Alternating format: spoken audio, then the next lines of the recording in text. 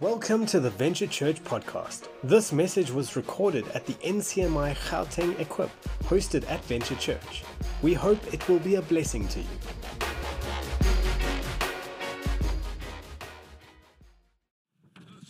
The title of my message today is Go Forth. So I love it when the Holy Spirit confirms. He confirmed during our prayer time. He confirmed when the words came through. And God is definitely commissioning us. So if you're taking notes right now, go forth. And as I start, I would love to tell a story. One Sunday, we lead a church in Alexandra Township. If you've never been there, then the roads are very narrow. So as we were traveling from Limborough Park on to London Road, going to where we meet, there is a church called ZCC. I'm sure most of you know it. They host monthly conferences. This was before COVID. And it's hundreds, if not thousands of them in this narrow road. And we were rushing for a 9:30 pre-service prayer meeting. And I made my husband late, so I confess. That's why we were rushing. And we were rushing, and as we rushed, we saw thousands of people. We navigated in these narrow roads, turned to our street where the church is, and my eyes were opened to men and women that were more Zionist, but different from ZCC, but particularly I could see even traditional healers or witch doctors, whatever you want to call them. And immediately my heart got discouraged. Immediately I felt, Lord, what are we doing here? Our small church, what impact and influence is it going to do in the city of Alexandra?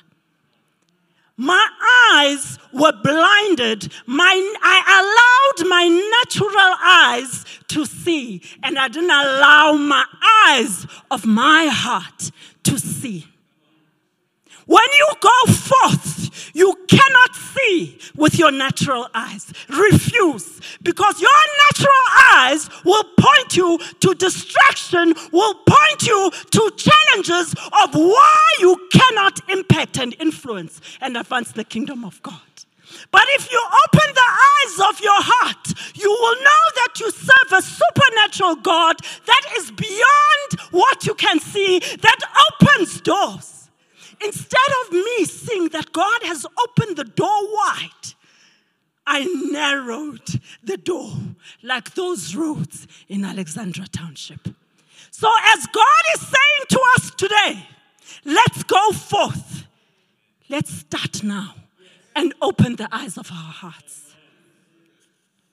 The global pandemic has tried to distract us and brought challenges or effects of the global pandemic, finances, marriages, parenting, education.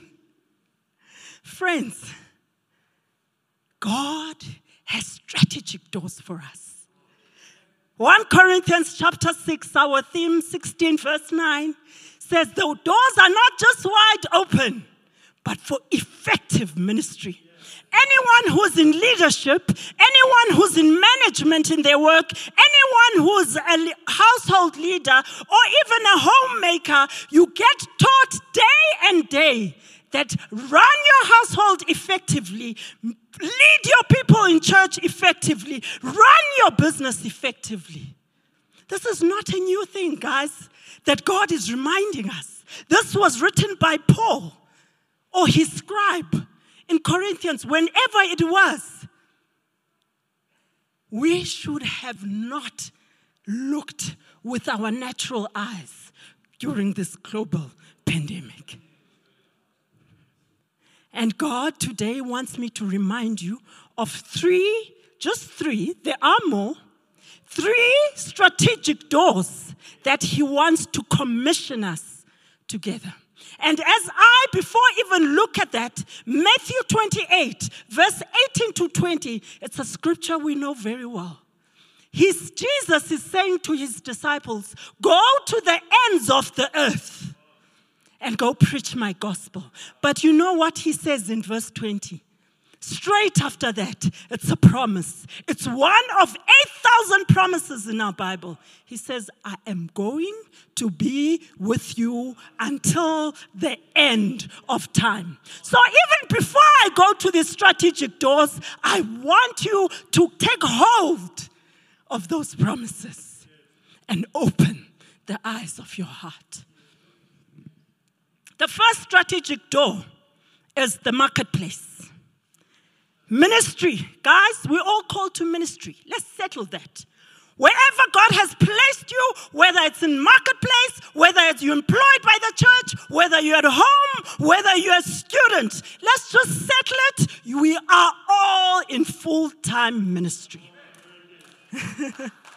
And as we look, the strategic doors, 1 Kings chapter 18, verse 3 to 4, I'm not going to read it because I have 15 minutes, but I will speak through it. So this was King Ahab, who was ruling at this time, and he had a manager called Obadiah for his palace. But the lovely thing about this manager, who's Obadiah, feared the Lord and loved the Lord.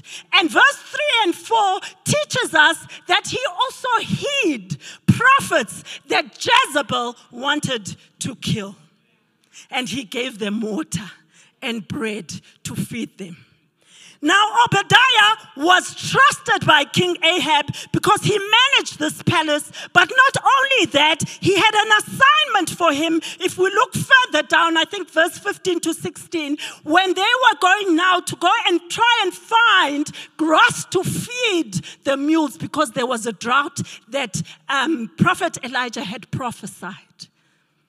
And he himself, King Ahab, went on the other side and asked Obadiah to go. So that teaches me what type of worker he was. As God has placed you in the marketplace, Colossians 3 verse 23 teaches us that you shall work unto the Lord. So because you are placed there on ministry doesn't give you a license to be lazy. You have to be trusted by the employer of that organization. If you own your own business, well, you're an employer for God. He's the CEO. So we need to be aware of that. Now, Obadiah was trusted by God, and he hid these prophets. You know what? He was hiding, or maybe let me put it this way. He was preserving the presence of God. He was preserving the voice of God when he was hiding these prophets. What are you doing in the marketplace to preserve the voice of God? What are you doing? In that position you are in, whatever task God has given you, whether you feel it is mundane, my friend, that is a road to your destiny. As mundane as that task you feel, as monotonous as you feel, as exciting as it is you feel, that is a road to destiny. And no leader of God, no child of God is put on a function just to manage the position, the portfolio in the marketplace, but you are called to lead people to their own destiny. My friend, you are strategically placed. I want you to know it. Obadiah was strategically placed. As much as King Ahab was was the worst king of that time. God will put you in a business where your boss is interesting. Otherwise, I'll get in trouble with my husband. Interesting. So I need to move and tell you that you are the bridge. You are the connector. You are called to link the kingdom of darkness and kingdom of light, but not you being impacted and influenced, but you doing it. We need to move quickly. Doors, the second door is a door in church. Luke chapter 2, verse 25, 38, Simeon and Anna. Now these two were devout and righteous, prayerful and faithful people that God had given a promise that you will see the Messiah. And when the Messiah was coming to be dedicated by Mary and Joseph, carrying their pigeons, they knew it was time. They were part of a local church which was called the temple at that time. Friends, what are you hearing in the local church that God has placed you? Are you letting COVID not bring you to congregate in your local church? This is the training ground where you get intel from God of what the enemy is going to try and distract you with and do in the next season. Do you want intel on how to be part of your local church, how to serve, how to pray, how to be faithful? Then be part of a local church. Come and hear and be the arms and be the head, whatever role God has called you to. This is the primary vehicle that God is using to advance the kingdom. Do it. Be part of it. Third point. Community. Joshua 2, verse 8 to 12. Rahab and the spies. Community is a group of people that have the same interest or have the same desire. Wherever God has given you the community, it could be a sports club, it could be a group of friends that don't know Jesus, it could be a mother's mompreneur business community. God has given you that community to point them to Jesus. Rahab was not a believer. She heard of God. She heard of the miracle at Exodus 14 about the Red Sea. She linked arms with the spies. She strategically hid the spies. This is a season where God is going to give you non-believers. You better be ready to link arms with them. Don't look down on them because they are waiting on you to give them a promise that it will be okay, that Jesus is alive, Jesus is real. And that's what the spies did. They said, we will die for you, we will take you and your family. The gospel is not inward. If Rahab can say, you won't leave me, you won't leave my family, it's outward. Go forth, go out, minister in the communities, lead people to Jesus. And most importantly, Rahab didn't have faith. Rahab didn't have a word, didn't know the word of God, but she just believed and had faith, and she put it into action. Take action. It's time. Take action. And as I close, I have this story to tell you. My daughter, we were driving out. My eldest daughter, who's 28, when she goes out for the weekend, she leaves me with her car. It's newer than mine. It has all the bells and whistles. I'm a pastor's wife, so mine is very old. And she gives me her car. And as we're driving out, my car, the window was not working. My husband, thank you, Jesus, he fixed it. But I had to open the door and tag out. My 7-year-old calls me to order. She says, Mom, this window works. Why are you opening the door? And the Holy Spirit immediately said, Lusanda, be alert. Be present in the promises and the blessings I'm giving you. Be aware. Scan the horizon. Fight for your inheritance. Friends, Miles Monroe says this. The graveyard is the wealthiest place on earth. There lies businesses that were not started. There lies sermons that were not preached. There lies drama pieces that were not acted. There lies songs that were not sung.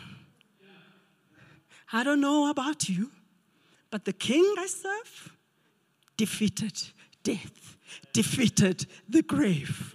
I will refuse to make the grave the wealthiest place. I will make heaven the wealthiest place. So join me today. Let's go forth and make sure that heaven is the wealthiest place. You have been chosen. You have a voice. Do go forth. Amen.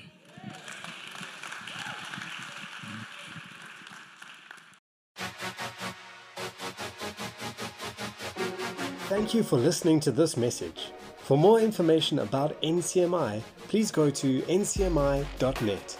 You can also find out more information about Venture Church by going to venturechurch.co.za.